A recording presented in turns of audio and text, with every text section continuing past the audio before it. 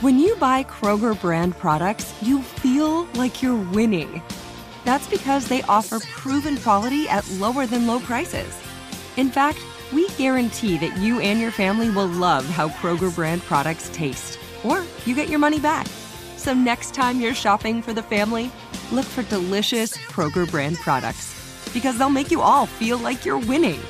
Shop now, in-store, or online. Kroger, fresh for everyone.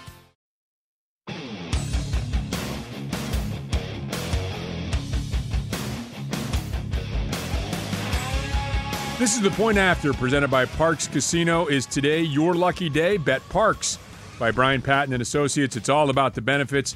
And by the Steelers Pro Shop. Get it direct from the team at shop.steelers.com. Alongside Craig Wolfley and Matt Williamson, I'm Rob King. Our final show of the year, guys. This is it. We're hoping for a couple more points after. We're hoping they would go for 2 at least, right? To go for 2. Yeah, Hey, let's at get least. 2 games under our belt. At least. Come on, man. Unfortunately, the Bills defeat the Steelers by the score of 31-17. This look-back segment is brought to you by Brian Patton and Associates. It's all about the benefits. Guys, I will tell you what I thought had to happen in this game or would be the most likely path to success. So I'll lead off here, and then I'd like you guys to think and just give me an overview of the game. I thought you needed to come out in this game, start fast, win the turnover battle, and prevent the big plays. Those are like kind of my 3 keys. Well, you didn't start fast.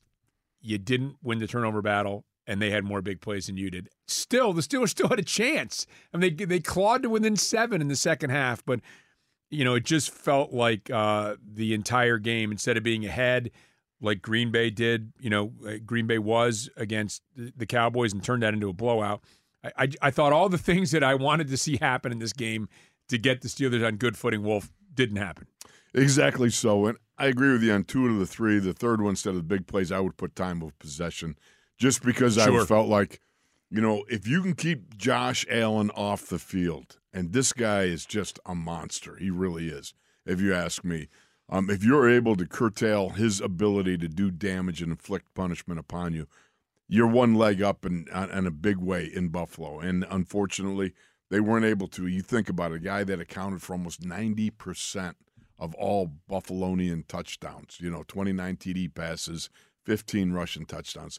Ridiculous amounts, and I'm using this up because I'm using all Matt Sammo, who he gave to me via his great stats. But he's got so much more in reserve. Oh, he does. Yeah. I know. Oh, I'm off the hook now. I don't do them anymore. Actually, we bring out our pea shooters, and Matt's got he's got an ammo chest behind him, a dragon behind him. As the late great Howard Cosell once said, it's mere spitballs at a battleship. Yeah. Is that it? Are you finished? Yeah, that's pretty much it. Yeah. And I agree with that. I'll piggyback. We're not even letting Matt talk yet for a minute. We know how much stuff he's got. I agree. I was talking to people before the game, and I thought, I don't know if you win the toss or elect a receiver. I thought I'd love to see the Steelers get the ball first. I really would. And you start to think about, get the ball, drive down the field, maybe get a quick 3 and out, then get the ball and drive down the field again. And now, you're looking and there's 10:41 left in the second quarter, and Josh Allen's like, I've had 1 possession. It's freezing out here. We've got nothing going. So that time of possession, I totally agree that was a definite path to victory the Steelers could have trod in this game. And now, again, if you get the lead, Matt, and you're playing with a lead, and they've got to catch up, that's when maybe you win the turnover battle. I mean, they all are intertwined, obviously. 100%. And I think we all agree the Steelers did a lot of good stuff in this game. This wasn't a blowout. This wasn't garbage time yardage, any of that type of thing. I thought they did a lot of good stuff, but just not early. Right. I mean, really, that was the key to me, was it took them too long to get into their rhythm and start to play clean football. I mean, I'm not calling anyone out because there was a handful of different things that went against them, but example, Pickens fumbles, the next play is a Kincaid touchdown. Right. I mean, instead of a first down, you just gave up 7 points. Handful of instances like that were just really tough to overcome. But that's a good team on the road, really difficult circumstances. I wasn't there, but it had to be a really difficult place to play. I mean, in terms of extremely loud. I mean, I'd say everyone's just talking about the wind and the snow, but Bills Mafia's showed up, yeah. there's something about watching guys jump off buses onto tables. Just saying, okay? Yeah. Being from there, right. sharing that's the same blood that I came from, makes me go, Yeah. You might not want to land head first on that table if you I saw know that this. video. I don't want my kids to see that. It's not where we come from, kids. Yeah. What was the weather like? The conditions didn't seem to affect things much all better that than much. what I anticipated. I had a buddy of mine who, as I talked about before, and I've talked all week long. He drives for the county of Erie, in snowplow, one of those massive, huge snowplow trucks, Arctic conditions, and he kept posting pictures and everything. Mile strip road, can't see but 10 feet in front of you. That sort of thing. And the day before we got there, he had gotten stuck in thigh-high deep snow. They had to come pull him out in his truck, which is called Lady Lake Effect. And it's just letting us know that, it's going to be, wild. And it was, but it was not, by the time game time came, it was great job by the snowplow crews up there and everybody else. Yeah. Because the field was clear. How the fans got to sit down, 3/4 of the stadium was still, of the seats were still under snow. And I'm like, going, what are they going to do? Right. Well, the Bills fans did it. they got it. It's funny. Growing up in central New York City, if you're leaving New York City, there's a big sign with an arrow that just says upstate. Like it's all one thing. Yeah. Like the Adirondacks, Buffalo, Westchester County. It's all one thing. If you're leaving, once you're out of New York, it's upstate. I grew up in Center State, New York, in Cooperstown. And one thing that upstate New York and Western New York is really, really good at is snow removal. They're really good. Yes. Like, you get some snow, they'll get you'd get like 12, 14 inches of snow, and guess what? School bus is there in the morning. I remember when we first moved to Pittsburgh, taking my daughter to dropping her off at kindergarten. I'm like, they got like 2 or 3 inches. I'm like, where is it? Where is everybody? What's going on? Oh, school was what? 2 or 3 inches? But I mean, up there, man, my kids didn't go today. It's like, I mean, so if you're having trouble, right, there's a lot of snow because they're really, really good at snow removal. Exactly. I'll just relay this one short thing. When I was growing up, in the 70s down, and, I remember one time we were snowed in for a complete week. If you want to see people go nuts, it's like living like hamsters in a small house with brothers and sisters going completely bat crap crazy, right? Okay. So my dad. How about being the mom and trying to feed the wolf? The wolfies getting low on food. I'm sitting here thinking. Oh my God. Yeah, you thought the Gronkowskis had some damage done? So after a week, finally the snowplow comes through. My dad tunneled from the house to the road to walk behind the snowplow to the corner store to get bread and milk. There was snow over his head. Like he went literally, under. He tunneled. He tunneled for a period of feet in towards the road. Yeah, I haven't seen a lot of them, but some 40-inch snowfalls. I mean, there's nuts. Yeah, great. But anyway, that lake effect. They removed ridiculous. the snow. They played the game. It didn't look like the conditions were as nearly as troublesome as we thought. I mean, obviously they moved the game. Mm-hmm. And I wonder if they could have even. It just sounded like they couldn't have even played it on Sunday if they wanted. Our buddy Dale Lawley was up there actually because he was like half hour. He drove there. He's like a half hour away before they switched it. So he's like, I might as well just go to the hotel. He told me, he's like, there's no chance you could play a football game in this. I mean, the winds were just that extreme, and there was so much snow. Like you said, it was like up to your waist. Absolutely, I mean, like you really couldn't. It was crazy, unfunctional. Yeah. And right. Dale knows he was like locked in his hotel room without food. For a while. That would have made me go nuts right there. Yeah, and there's a lot of topics to get to, but one, and I think Wolf, you mentioned this. I mean, Josh Allen, just a quarterback of that level, just makes a massive difference in a game. He made a massive difference in that game. He didn't turn the ball over. Again, the Steelers never stressed him to get him into a turnover situation, but the 52-yard run, and I listened to Matt's podcast, and I talked to you this morning with Max, and I think both you guys were disturbed by the fact that he was able to not only get the first down, and again, man coverage downfield, right? The pass rush comes in. I don't know whether guys are supposed to stay in their lanes when you got man behind you, but they didn't. They rushed past Allen. He steps up, easily gets the first down. You're like, okay, well, geez, now they got to see if they can hold him to a field goal here. And he just kept on going, 52 yards. They stayed in their lanes by and large, but it was due to the fact they basically put their heads down in the chest and were bull rushing. And they didn't see Josh, I don't think, when they came by. They might have caught him late, but they definitely allowed him to escape the pocket. And it was tough. I mean, this is a guy that's so capable of getting down the field and being able to run. We saw that 52-yard run. I didn't think I certainly thought Damani Casey would take him off his feet. And Damani probably with a little bit of a layoff that's, a little bit, he didn't do it. And, there was other guys that had a shot at him, and they just did not bring him down. Yeah, that play was alarming, to be honest with you. And we talked about stats. I really only have one, and it's about Allen. Since 2020, they're 17-0 if he doesn't turn the ball over. Right. The running backs may fumble 10 times. The guys might muff kicks. But if that guy doesn't turn the ball over, they win. And I thought he played a very professional game. Like, I would have bet everything I had that he would throw at least one to the Steelers in this game.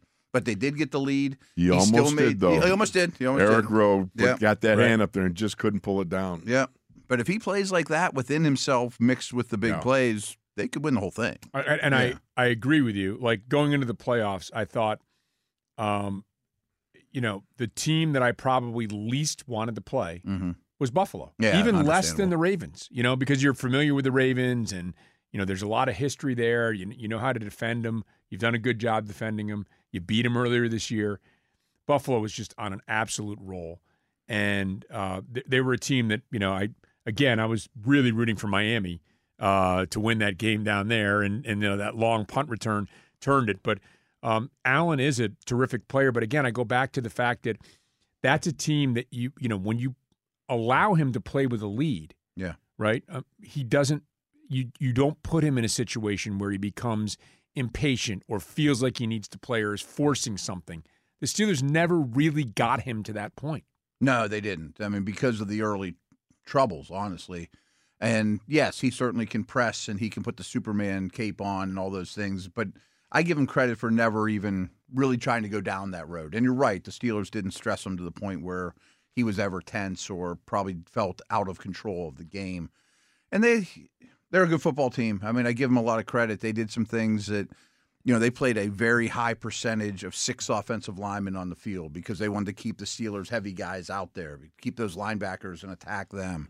They did some things that they don't usually do. They're usually a super two-high safety team. Well, they were in single high the whole time, just begging the Steelers not to run. I mean, they feared and respected the Steelers' run game, and that worked out. The Bills came to play and were a good football team. Part of the problem, too, is that I think they game planned, that being the Steelers, with heavy personnel, too. Mm-hmm. They ran 12, 13 personnel.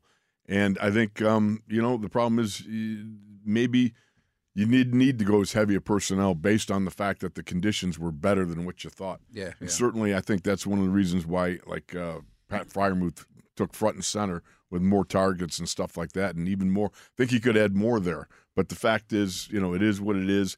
The running game didn't materialize the way we'd hoped. Mm-hmm. Wanted to see it. Ed Oliver was the guy. That was one of your dudes.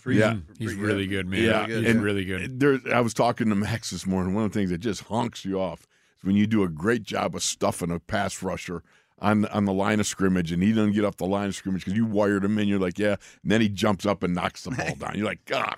Crap. There's a couple of those that hurt the Steelers. A couple of batted passes. Little things like that were problematic. But I did think that the Bills, to your point, Matt, they made a great adjustment. I mean, a cover 2 team that plays nickel, right? Whose leading tacklers, Bernard, 225 pounds, Poyer, 190, the corner Johnson, right at 190 pounds, right? Thinking not only can they run the ball against lighter personnel, but they could wear them down. There was one run, one touchdown drive, I think it was the one at the end of the first half, in which the Bills were getting up slowly and looked like maybe it was the first drive of the second half where they were starting to – it felt like the Steelers were starting to get things going. But I thought a great adjustment by the Bills to come out and change their defense. Mm-hmm. I mean, they're one of, if not the highest cover 2 team in the NFL, one of the highest. Too high, and they changed they're up. Both the top of the league. They changed what they did. I will say, though, to your point, as the game went on and their linebacker injuries started to settle in too, I kind of felt like the Bills' defense was holding on for dear life a little bit too. I mean, the Steelers were figuring them out. Rudolph was playing pretty well. it wasn't a traditional Steelers Najee for 6, Najee for 7, Najee for 8, but they were moving the ball pretty consistently. In the middle of the field was a problem for the Bills. Yeah, more to get to on this game. That is the Look Back segment brought to you by Brian Patton and Associates. It's all about the benefits. Steelers season concludes with a 31-17 playoff loss to Buffalo. We still continue, though, with a point after on Steelers Nation Radio and 102.5 DVE.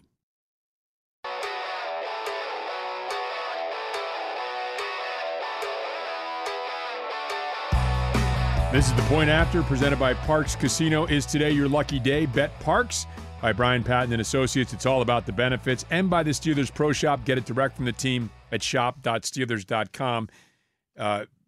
In order to prepare properly for the segment, we're all discussing the interception thrown in the end zone. Look, whether you felt like Deontay Johnson could have made a harder break on it, which is what I initially thought. I thought upon the replay that Mason needed to throw that ball wider.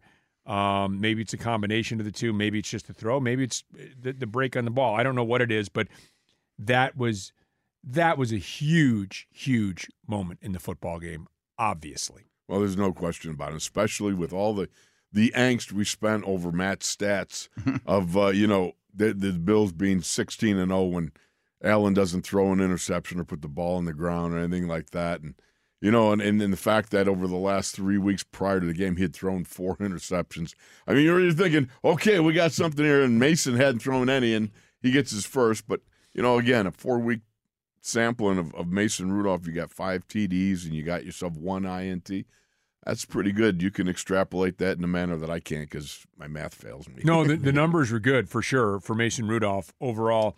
But I just think, Matt, and obviously the Pickens fumble, you mentioned it was immediately followed up by a touchdown.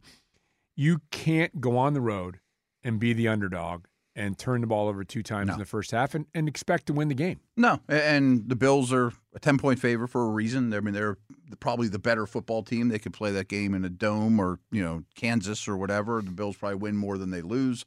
So you probably have you have a smaller room for error for such things. And we've seen that with the Steelers all year long, that when they can play their style and, like you said, get up early, run the football, win the turnover battle, win on special teams, things like that, they're hard to play against. But they're not exactly built to come from behind either. And that interception wasn't perfect. It was also a good play by the corner. Yeah, Elam. He made a nice play. There you have it. I mean, you can't have that many game-swinging plays go against you. And they kind of were lucky that Freiermuth wasn't called. Oh, I totally agree. I'm not sure how that went their way. Yeah, I was on X or Twitter, whatever the heck it's called now, and people complaining about some of the calls and the Pickens call at the end of the game that certainly did look like it could have been called pass interference. And I thought, well, let's not forget that Freiermuth fumble that I thought it hit his face mask. It was so hard to tell. It was so hard to tell. If you watch on TV, it's really hard to tell. It's hard to tell. That's what they thought. I believe it was the same thing with the Igwebike thing. Yeah. Feet in the out of bounds, his knees are out of bounds. I'll see him tonight at the. We do the Giant Eagle Chalk Talk tonight. So I'll take him off the sensor. So tell me. Did that hit your I think face? That's what they ruled, though. But just watch on TV, it was not conclusive at all. No, and there wasn't a lot of clarity. But they ruled on the field, I think they said, didn't they, that it, he had touched it out of bounds, and then they needed definitive. They didn't have enough to flip it. Flip it. The other thing, going back just to the interception, that a lot of people I think were grumbling about is why you're going empty set from inside the 10-yard line. And I'm not a big. I have to say, with this kind of a team, I'm not a big,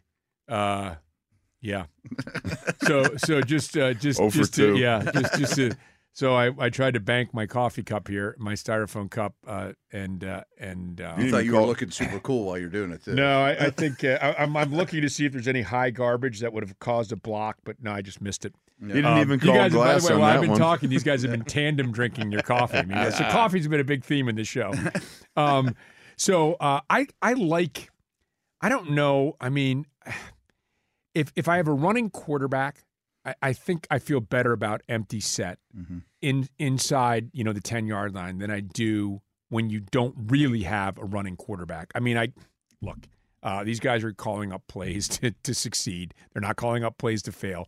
But we saw that earlier when the Steelers had the ball, I think, on the 1-yard line and went shotgun instead of under center at some point during the season. I remember complaining about that. I don't remember what the game was, but I mean, so Look, when you don't win, there's lots of gristle on the bone for people, fans, media, all of us to gnaw on. Yeah. Oh, there is. And we can nitpick things to no end. Go get your rebound there. Slam it home. There you go. That's a dunk. Take that.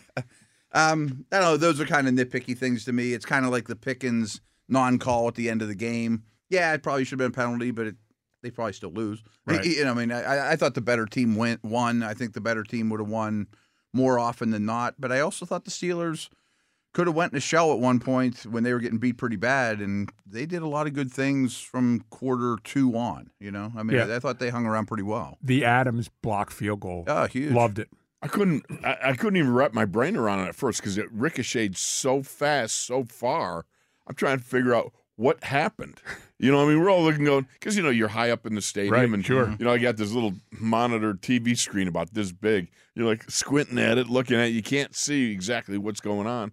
But it was a great, great job to be able to bust through. And, it was very, very kind of symbolic of, think about the last time we were here. You got the block punt and all those sorts of things. What we missed from the last time was T.J. Watt. T.J. Watt had, 2 sacks, 5 quarterback hits the last time that the Steelers and Bills played. Yeah. That was greatly missed. And I think that really made for some problems that, the Steelers couldn't overcome. He's a hard guy to sack. They got to him, twice, I think, right? 2 sacks in the game? I think so. Yeah. I will say, I mean, not that this was a difference in the game either, but they were pretty liberal about letting Holding go on Highsmith, to say the least. I mean, probably would have been the same for Watt, but Watt is a force multiplier that would have had a ripple effect throughout the whole game. That's exactly what he is. Yeah. And when you needed the huge play late in the game, if anyone was going to get it for you, it would have been 90. I thought there was one other moment that, we haven't really talked about that much that I thought would have been really nice. Like, I agree with you, Matt. Second quarter, you get that score, and you're starting to feel like, okay, hang on a second now. Not over yet. Yeah, right. Yeah. But if you could get a stop and score here, well, they got the stop and a touchdown there at that point of the game. When you got the touchdown later, the Bills, I think, kind of knew. When you drew within 7 later, the Bills are just a couple first downs away from winning the game, right? At that stage of the game, right? Yeah, the clock's your enemy, and you have to be. You've lost any margin for error. Man, it would have been. I'd have loved to have seen that game at 21-14 instead of 21-10. I just think it could have potentially made a huge difference. No question. Look, one of the things, Josh, to his credit, he got rid of the ball pretty good, pretty quickly. I thought Josh Allen normally would hang on a little bit longer to the ball, but he made up his mind pretty quick and delivered the ball well. And I thought he'd gamble a little bit more than what he did. But the fact of the matter is when you got somebody like Alex Highsmith, one of the beautiful things that occurs between he and T.J. Watt is Alex is one of those streaking penetrators. I mean, he's got close to 60, 70 some pressures. Where it's not, you're not getting a hit on the quarterback, but you're making the quarterback step up or whatever. He's really good at that, and that gives TJ a lot of time to be able to do his thing, or vice versa, because they really do well together. Without TJ, because TJ's such a threat, man. I mean, that guy, he absorbs a lot of offensive coordinator mental reps, during the week and during the game. And when you take that and remove that threat, it kind of makes things a little bit easier for an offensive coordinator to go about his business and calling plays when you don't have the threat of a guy like 90. Well, you used force multiplier, and, that's a great succinct way to put it, and I'll put it less succinctly now. But, I mean, if you have a T.J. Watt, that's going to make the guy to his right on the inside for the Steelers better, because now you're not going to double-team that guy. You have to double-team T.J. Watt. Well, now if you're double-teaming T.J. Watt, say it's with the running back, well, that's going to help your outside line or your corner as well in the flat, because now that running back's not going out into a pattern. Yeah. And so when you talk about a force multiplier, that's one guy who's not only capable, even with all those, everything that an offense is trying to do to limit him, he's still effective even with that. But now he's making the guy next to him because he doesn't have to be doubled. The guy behind him better because a guy might not be leaking out to the flat. I mean, it's amazing what one player, who I think we all think is very well deserving of Defensive Player of the Year, you bring him out of your lineup, it's going to hurt. Yeah, and even just breaking down this matchup specifically, the right side of the Bills' O-line is, to be kind, a work in progress in protection. They're much better run blockers. They're not great in protection. They played a huge percentage of snaps with the 6th offensive lineman on the field. Well, that guy would have been to the right. You know what I mean? I mean, if they kept that approach, maybe your tight ends don't beat you up quite as much because they're chipping. James Cook's a tremendous receiver. Maybe he has to chip on the way out. That's a great observation. All those type of things the right thing there. about the tight ends. Yeah. Going to this, we knew what the tight ends were going to do. Mm-hmm. They're a problem. You know, I mean, both Kincaid and Dawson. And, they were. Yeah. Right. And they were. Yeah. We knew they were going to be a problem, and they were a problem. Yep. And look, you can blame the Steelers. You can doff your cap to the Bills on a great play call immediately following the Pickens fumble. Yeah. The Steelers are in cover 2 with the wide safeties in the back, and they put that safety in a bad position. They had somebody running up the right sideline. This is Miles Jack. He went to the right, and now you have Miles Jack in trail coverage. I mean, let's face it, Miles Jack's a great thumper, but he's not. You don't want him to carry him. Yeah, you don't want him man to man on a first-round draft choice tight end. And to the Bills' credit, they exploited that. That was a huge play, obviously, for them to go immediately from turnover. Just as you don't even have a chance to process. I hope they can hold them to a field goal. Maybe even with the weather, maybe you might. Oh, wait a minute, hang on, touchdown. Yeah, it was like that quick. And just expand on that too. I mean, 6 months ago, Kincaid's running a 4.4 at the combine. 2 months ago, Miles Jack's on his couch. Right. And Allen, I mean, the subtleties of quarterbacking froze those safeties really well. Mm-hmm. He used his eyes extremely well rewatching the play and just created a lot of space for his talented rookie tight end. And that's mismatched. He also made it. Not to say anything about Allen, but that's a relatively easy read, right? I mean, if the tight end goes if the safety goes to your left as a quarterback, you throw it to your right. If the safety goes to your right, you throw it to the left. He just moved them. And then you got, right. Kincaid versus Jack. I'm going there. Yeah, maybe kind of looked him off a little when he saw that matchup, perhaps. Yeah. You did. Him a little if you bit, watch him, you'll see it. But it's unfortunate. I think the best thing in there is what Matt quoted in the stats. 4.4 for Kincaid and a couch for couch for the back of the linebacker. Right? I will say this though, and again, we'll look forward a little to what this loss means for the Steelers as far as personnel and some guys that maybe played well down the stretch, some other things they might do. But I think look, and people don't want to hear this after a loss, but I think you have to credit them for hanging in there. And again, you hated to see the penalty to me after the touchdown. On Dan Moore, like second guy in thing, right? The 15-yard penalty, because you're thinking, I never saw that. You score, right? Now you kick off, you force them to start at their 25. Now maybe these thought processes, like, hey, if we get him at a 3rd and 8, maybe this is where the Allen turnover. He had 17 games, he had 14 interceptions. Interceptions in 14 of those 17 games, 18 on the season. Remember, maybe that's where he presses. Maybe that's where he presses. Remember the Wizard of Oz drilled that thing 70 yards. And he ran back. They only got out to the 30 with it. Yeah, that could have been a disaster. And the Wizard of Oz really bailed out Danny Moore on that one. Yeah, that was the last little sequence. So to me, you get the interception and the turnover in the first half. You'd like to get that touchdown instead of the field goal in the beginning of the second half to draw close, and then that last sort of sequence where hey, if you can get them 3 and out here, if you could even just not let them score, you got the ball and a chance to march down the field and score. And in the beginning of that game, if you told me, hey, they're going to draw within a touchdown in the fourth quarter, I'm like, where do I sign? Yeah, I mean, because it looked like that thing could have gotten out of hand, and it didn't. No, and a couple things on top of that is, they did have the Bills go 3 and out 3 different times, I think on 10 or 11 drives. I probably would have taken that going into the game. There were some long drives that paid, some dividends for them in terms of eating clock. But, the Steelers definitely won the special teams battle. There's no question about that. You block a field goal, and they missed a field goal. The play, even a little thing like Boz did there, but you lost turnover battle. The turnover battle kills you. Kills you. Yeah, and especially when they take those turnovers and turn them into 14 points. And then you lose by 14 points. Well, and it was 14 And here's the thing, too. Right. Yeah. Don't think that there's not a guy there that doesn't remember that 38-3 thumping.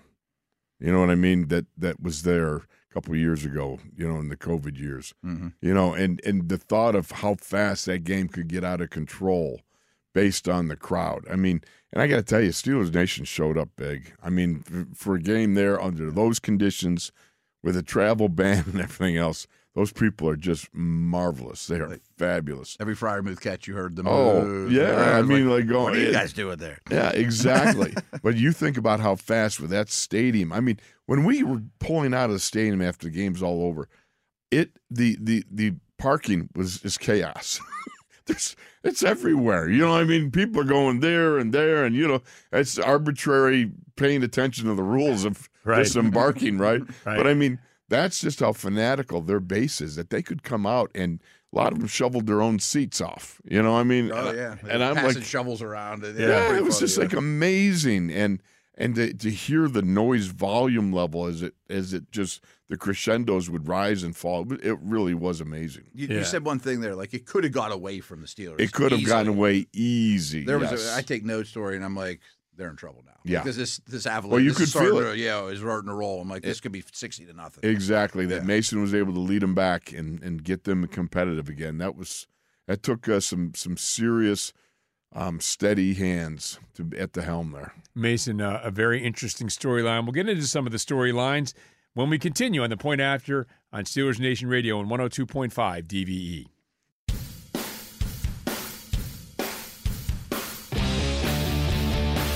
This is The Point After, presented by Parks Casino. Is today your lucky day? Bet Parks by Brian Patton and Associates. It's all about the benefits.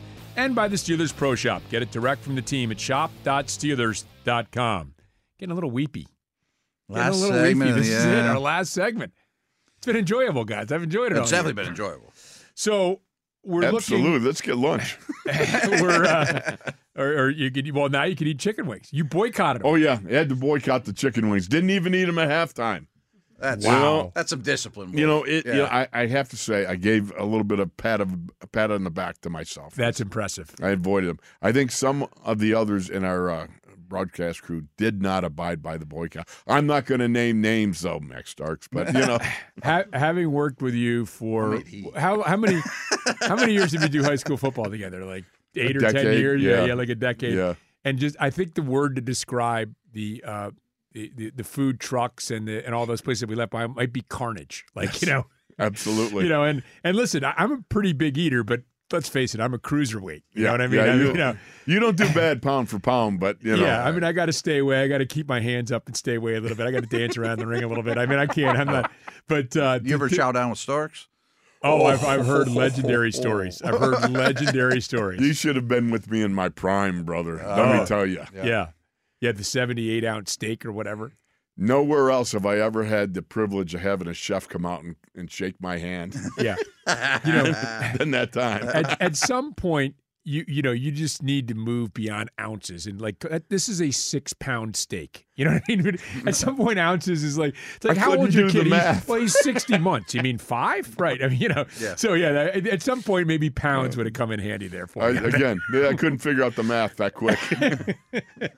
Okay, so you did your part, Wolf. Yeah. Thank you.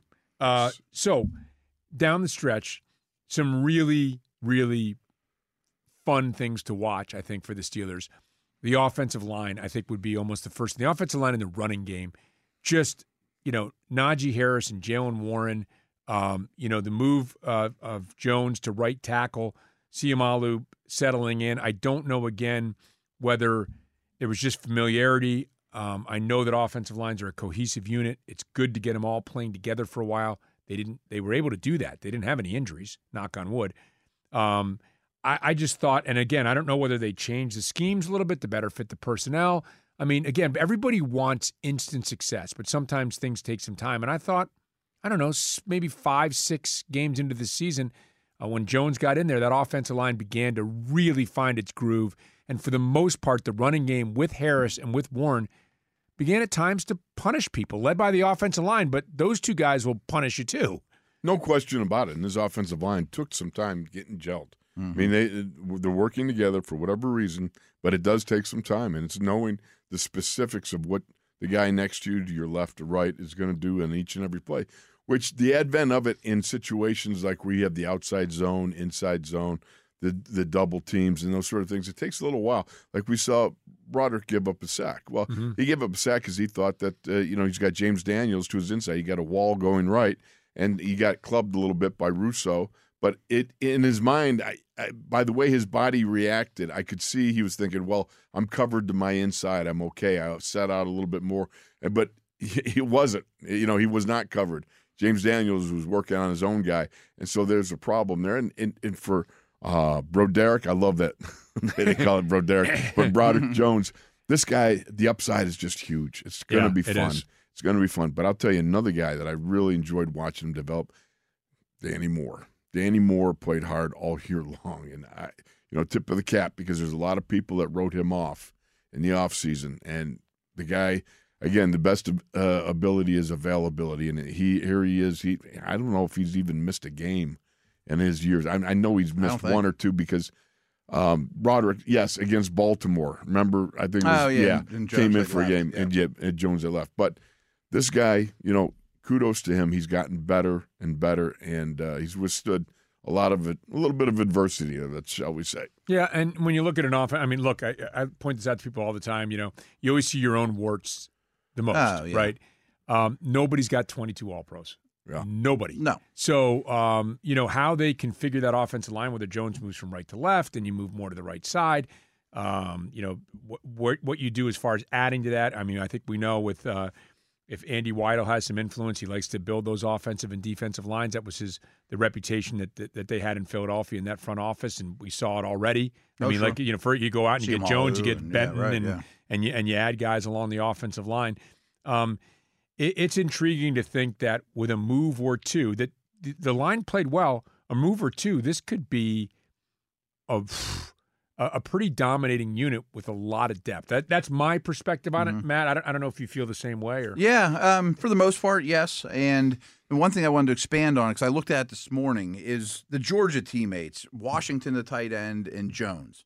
Jones played more preseason snaps than any other Steeler by a long stretch. I mean, they knew he wasn't going to start week one, if you remember, and he was out there all the time. Where I'm going with this is those 3 preseason games, 17 regular season games, and a playoff game, between him and Washington, they both played almost like 2 seasons of Georgia Bulldog football, against NFL players. Like, they have to be like thinking, is this marathon ever going to end? You know what I mean? And now you get that under your belt. I think the world is the oyster for Jones. I think he'll be their best lineman for a long time. Yeah, that is really nice that you were able to get him. And then, you expand it out to Washington, Freiermuth, Hayward. You begin to look at that tight end situation. And look, I mean, if a superstar was there and you thought, we got to take this guy, fine. But I don't think that's a position, Wolf, that I'm not sure they're going to have to do a whole lot with again for a couple seasons while these guys remain on their rookie deals. Oh, there's no question about it. What Darnell can do as far as his pass catching to up his availability in other areas. I mean, Pat Freiermuth is already an established pass catcher in my book. I mean, a guy that you obviously has got very great talent. You go that 12 personnel, 13 personnel with the ability to all 3 of them, that they could be a part of an offense, in limited structure, limited specific circumstances. But to have, the ability to spread a Pat Freiermuth out, a Connor Hayward, and to be able to use a Darnell Washington more in the pass reception. I mean, come on, the guy's just so huge. He eats up space just by, breathing.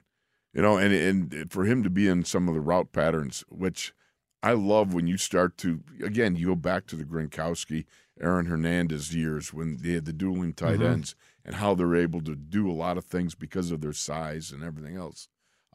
I look for some stuff like that. Yeah, and you're hoping that Freiermuth will be able to beat, if you do a lot of that personnel, beat the other team's best, like, say, coverage linebacker, right? Absolutely. If you're going to be able to attach him or even have him in there, right, he needs to be able to beat those guys.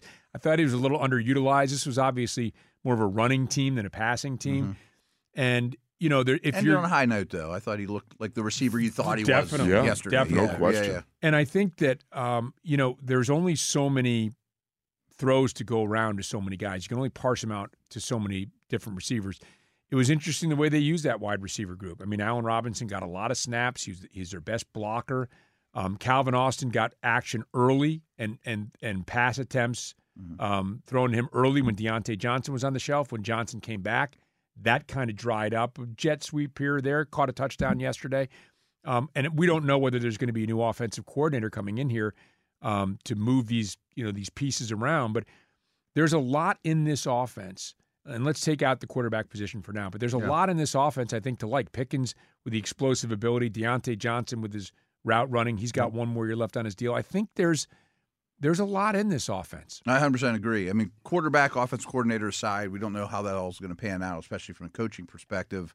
We kind of touched on it. I always look at it through kind of a GM's front office eyes. Yeah. I'm not touching running back and tight end. Like, I don't think those are needs. I mean, yeah, if in the 4th round there's a guy you have a 2nd-round grade on, maybe, whatever. But they're not priorities for me. I would love to add, because this draft is unbelievably deep at receiver and really, really top-heavy, if you could add another. And frankly, I know Allen Robinson did a lot of good stuff here, but I don't know if he'll be back, considering his contract and things like that. But it's a great tackle draft. There's a lot of good centers on day 2, it looks like, and it's an awesome receiver draft. If you could take advantage of 2 or 3 of those spots in the top 4 rounds and just expand upon this and even score more points, I mean, I'm all open to that. I like it. Yeah, I like all 3 of those positions to maybe add a little bit. And you're also, and the way the Steelers have always built things is as much as you can from within. Yeah. And then you'll obviously add to that, right? You bring in a Kimo von Oelhoffen or a Ryan Clark, but when Joey Porter leaves, you have James Harrison there, right? Like, you want to be able to replace guys internally, and I'm sure they'll be looking at, hey, Deontay Johnson's got 1 more year left on his deal. Sure. Let's see what that means. I don't know, maybe they restructure. Who knows what they're going to do? But yes, it would make sense adding there. Obviously, the elephant early round receiver thrown into what they got now. It's like, wow, okay, now we were really humming. Now, who's going to get that ball to him is going to be a very, very interesting question, and it's going to be one that's going to be taking up a lot of this offseason. There's no question. I mean, there's nothing sexier than, except for the head coach, there's nothing sexier than the quarterback, and then probably third on that list would be the offensive coordinator, right? Mm-hmm. Like, people can't really get juiced up about, are they going to bring in an inside linebacker? But if you start talking about quarterback, and you got everybody's antenna up. This is the example I always throw out. Years and years ago, Tunch and I did a show down at Fox Sports, on Sunday nights in the off season, little half-hour show, whatever it was. I'll never forget in March, or was it May? And it's a Sunday night, and we got a caller who said, what about who's going to be the 3rd-string quarterback this year? You're like, I love this man because that's why we're on the air, because we got some real fanatics. But the fact that you're discussing a 3rd-string quarterback battle in April, May, somewhere on a Sunday night at 11 o'clock at night or something ridiculous like that, tells you everything you need to know about quarterback battles in this city. No doubt. And, when you look at, defensively on this team, and look, I want to include Spencer Anderson, who's a guy, I think he dressed pretty much every game. I don't recall him playing. He might be the center next year. Who knows? I mean, he was very impressive in camp. We don't know for sure what they think about him and whether he's a guy that they think, hey, listen, we don't need that position. That's not a position we're going to worry about. Or whether you think, boy, would he be a wonderful 6th offensive lineman, or let's just get him some use. I'm a little surprised they didn't use him on occasion as a 6th offensive lineman just to see what they. And again, that's that was really, Jones and then Chooks. Exactly, that's right. But not really. I think he's. I don't think they look at him more as an more interior guy, but he played some tackle in camp. Right. And you normally use a tackle as that 6th offensive lineman, but he's a good name to throw out there though. Like, he's an interesting guy. He was very intriguing in camp and preseason. And when I think about the defense, it's hard for me to evaluate, Wolf, what they did and where they might go without looking at some intriguing pickups and some intriguing injuries. And I mean, just throwing them all into one bucket as far as just an overview. I mean, Trice, they really were talking about him highly, a late-round cornerback. Then he got hurt. They picked up Darius Rush in the middle of the season. He's a guy that I think maybe could be intriguing at the cornerback position. How do they feel about that? What is the internal evaluation of those guys? Holcomb, I thought, was really good at inside linebacker before he went down. Quan Alexander. There are a lot of guys, I thought, in their absence of Landon Roberts showed that he was maybe more versatile than a lot of people thought he was going to be. Nobody thought he'd have that much on his plate. Right, exactly. Yeah. So now you start to think, well, what do they need? I went from, it was funny, the narrative, they should just lose the last 3 games, get the highest pick possible, And you're thinking, well, is that maybe awful thinking? And then the way they finished, I thought maybe they have fewer holes than I thought they did 3 weeks ago. Well, think about Eric Rowe. I mean, Eric Rowe, that's the other guy. How is wanted this to mention. guy not on you. somebody's too deep? Right. You know, I mean, I'm sitting there going, there's that Planet Theory. George Young, the old GM of the New York Giants used to say, there's only so many, guys like that walking the planet that's capable. Well, he found one because Eric Rowe really did some nice things, and to me looks like a complementary asset in the back end of the defense. Minka being Minka and DeMonte Casey being Crazy Casey, the crash test guy. I love his style of play and what he brings. But there's a lot of things that are going to be interesting. What I hope that Cole Holcomb is able to rehab, do well. Quan Alexander, another guy, because I thought they were both significant contributors. Landon Roberts, to get the pair and a spare going again, to me is something, because I thought Landon Roberts just showed great courage, great tenacity, great veteranship, and understanding the difference between injury and pain. That was one of the things Chuck always used to talk about. Know the difference between injury and pain. And certainly that guy, he's got high pain tolerance, shall we say. And just quickly, Matt, part of a scout's job, the internal scouting, knowing your own players, making these evaluations based on injury and maybe just fleeting glimpses. These are difficult decisions that the Steelers are facing, and it's going to help shape some of what they do in the offseason, even if it happens sort of under the radar or away from the public eye. Yeah, and again, just kind of addressing offseason needs, I think it's going to be very heavily secondary based on defense. Mm-hmm. Like your edge guys, you're going to bring them back 4 that's, Golden's up, but you could bring him back. The defensive front, you could bring back basically anyone you want.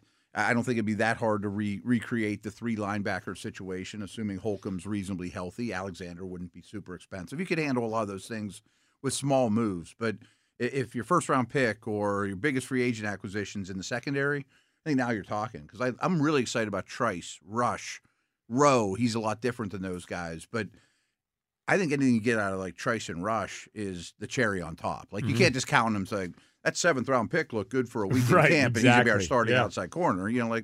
Maybe.